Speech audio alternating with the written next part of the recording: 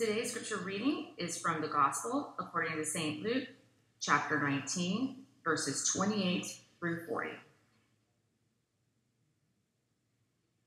After he said this, he went on ahead, going up to Jerusalem. When he had come near Bethphage and Bethany, at the place called the Mount of Olives, he sent two of the disciples, saying, "Go into the village ahead of you, and as you enter it, you will find tied there a colt that has never been ridden. Untie it and bring it here. If anyone asks you, 'Why are you untying it?' just say this, 'The Lord needs it.'" So those who were sent out departed and found it as he had told them. As they were untying the colt, its owners asked them, "Why are you untying the colt?" They said, "The Lord needs it." Then they brought it to Jesus, and after throwing their cloaks on it, they set Jesus on it. As he rode along, people kept spreading their cloaks on the road. As he was approaching the path down from the Mount of Olives, the whole multitude of the disciples began to praise God joyfully with a loud voice for all the deeds of power that they had seen, saying, "Blessed is the King who comes in the name of the Lord. Peace in heaven and glory in the highest heaven." Some of the Pharisees in the crowd said to him, "Teacher, order your disciples to stop." He answered, "I tell you, if these were silent, the stones would shout out." These are our sacred stories. Thanks be to God. From waving palms to weeping passion, from shouts of Hosanna to cries of anguish, to "Blessed is he who comes in the name of the Lord," to "Crucify," from spreading cloaks to spilling blood. Holy, the last week. Holy Week begins with Jesus' arrival in Jerusalem at the beginning of the week of Passover. Jerusalem was a place of tension. It was the center of religious devotion, the place of God's presence in the temple, and it was also the center of religious collaboration with the imperial government. Under Roman rule, not only were people to bring their tithes to the temple, but they also had to pay their imperial taxes there. On Sunday, Palm Sunday, Jesus enters Jerusalem riding on a donkey, cheered on by his followers. Jesus' entry was in direct contrast to the Roman imperial procession of troops and cavalry that had entered Jerusalem every year to prepare for the influx of people at Passover. Columns of soldiers and horses, armor and weapons, they all appear in such sharp contrast to a single man on a donkey with crowds waving palm branches. Jesus' parade proclaimed his devotion to a realm of peace and a God of justice, rather than a kingdom of might.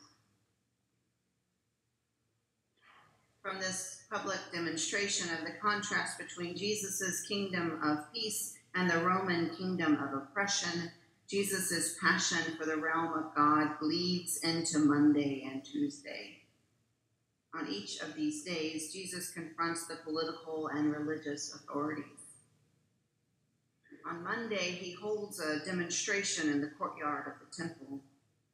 The home of God, he said, had become a den of robbers, co-opted by Rome for taxation, the center of religious enmeshment with imperial power.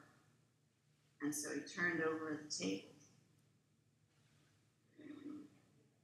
On Tuesday, Jesus goes right back to the temple. And this time we're given a guide to nonviolent engagement, a primer on how to focus on the problem, an example of what it might look like to love our enemies. Jesus' detractors try to trap him. They ask, "What about taxes? Should we pay them or not?"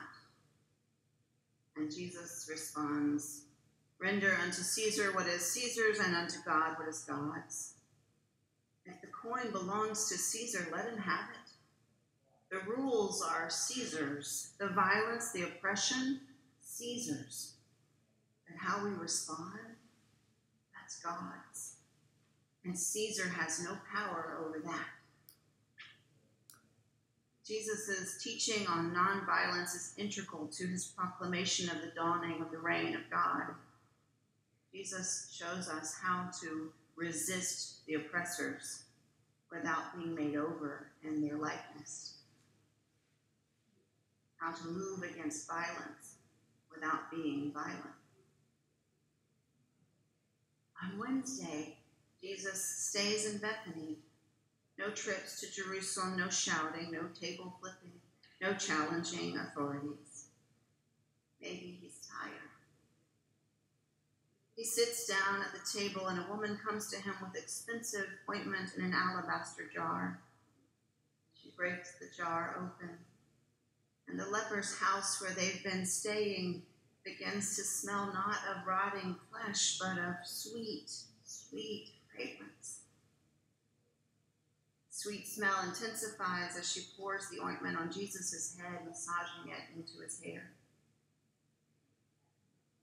It doesn't take long for the perfumed smell to make its way to the other disciples, and they come and they find Jesus sitting at the table with the woman pouring ointment on his hair. And the sight and the smell and the small space, it's just too much. They've been following this man for months, some of them for years. They've spent so many nights sleeping outside. They found shelter with lepers and tax collectors and other outcasts. They've been hungry while sharing their bread with those whose bellies are even more empty. And now this. The disciples asked, "Why was this ointment wasted in this way?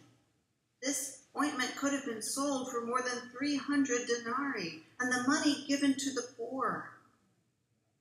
It's not written in the Bible, but you have to wonder if they think, or given to us. We could have had a decent meal, maybe slept in a bed that didn't smell like a leper's home. The ointment is worth a year's wages. And following you, we walked away from wages, from our boats, from our tax booths. We thought we were changing the world, not getting ourselves killed. For what? What are you doing letting this woman waste so much money on you? Jesus replies, "Let her alone. Why do you trouble her? She's performed a good service for me. She has done what she could. She has done what she could. She's anointed my body beforehand for its burial. Truly, I tell you, wherever the good news is proclaimed in the whole world, what she has done will be told in remembrance of her." This woman, all those who've been following Jesus, this woman understood what Jesus has been trying to tell them. Each time Jesus prophesied about his own death and resurrection, she heard and she believed. And she drew the obvious conclusion: since you're going to die, I must anoint you now beforehand, because I will never have a chance to do it afterward. She embodies the lavish generosity of the realm of God. It seems to me that in Jesus' last week, we are given again and again alternatives. 2 parades: the empire's parade of military might and the peasant parade of peace. 2 ways of dealing with conflict: effort after effort to entrap, or non-violent active love as resistance.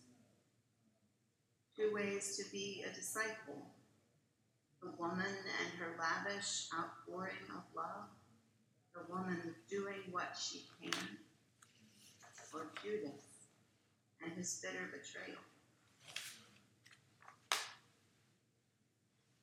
As Wednesday ends, the plot for Jesus' arrest and execution is set in motion. Before Judas's kiss, Jesus, in the way of people who seem to know their death is near, calls his disciples to him. One last meal, one last conversation. Jesus shares bread and wine and words. He pleads with the disciples, remember me. Remember me.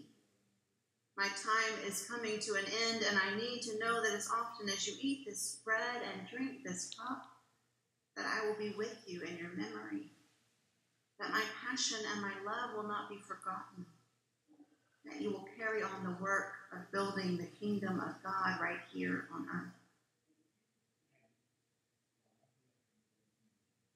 And from these tender moments as death approaches, we move swiftly into the anguish of the Garden of Gethsemane. The disciples who cannot stay awake to pray with Jesus as he begs that if there is another way, that the cup might pass from him. And into this garden scene of sleeping disciples and anguished Jesus enters Judas with the authorities.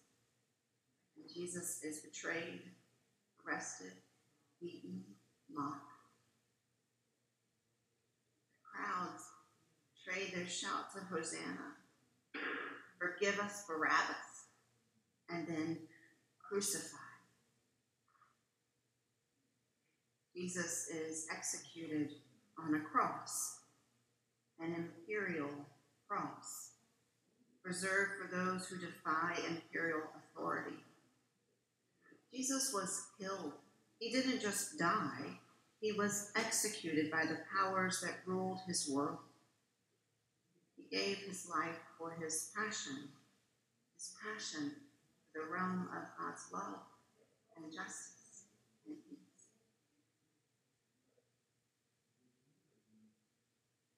In Luke's gospel, after the exhilarating ride of early Sunday, but before the anger and table turning of Monday, Jesus weeps over Jerusalem. He says, if you had only recognized on this day the things that make for peace. If you had only recognized the things that make for peace. This lament seems to color every moment of Jesus' last week. If only you had known the things that make for peace. If only you had seen the way of nonviolent resistance, the way of lavish love, the way of remembering.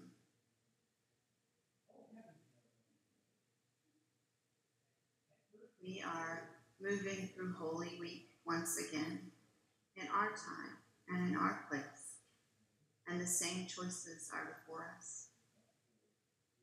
As we come for communion, may we consider how we want to follow Jesus, where we want to focus our time and energy. May we work with passion for the realm of God's justice. May we choose to know the things that make for peace and do them. In just a moment, we'll sing a hymn, and before we do, the deacons will come and gather the communion elements.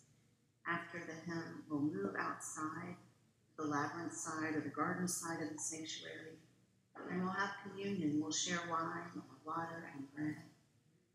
Once we have communion, we'll return to this space, to our sanctuary. Here at Covenant, everyone is always welcome. You, exactly you, are welcome to take bread and wine and water. You're welcome to remember. You're welcome to know and do the things that make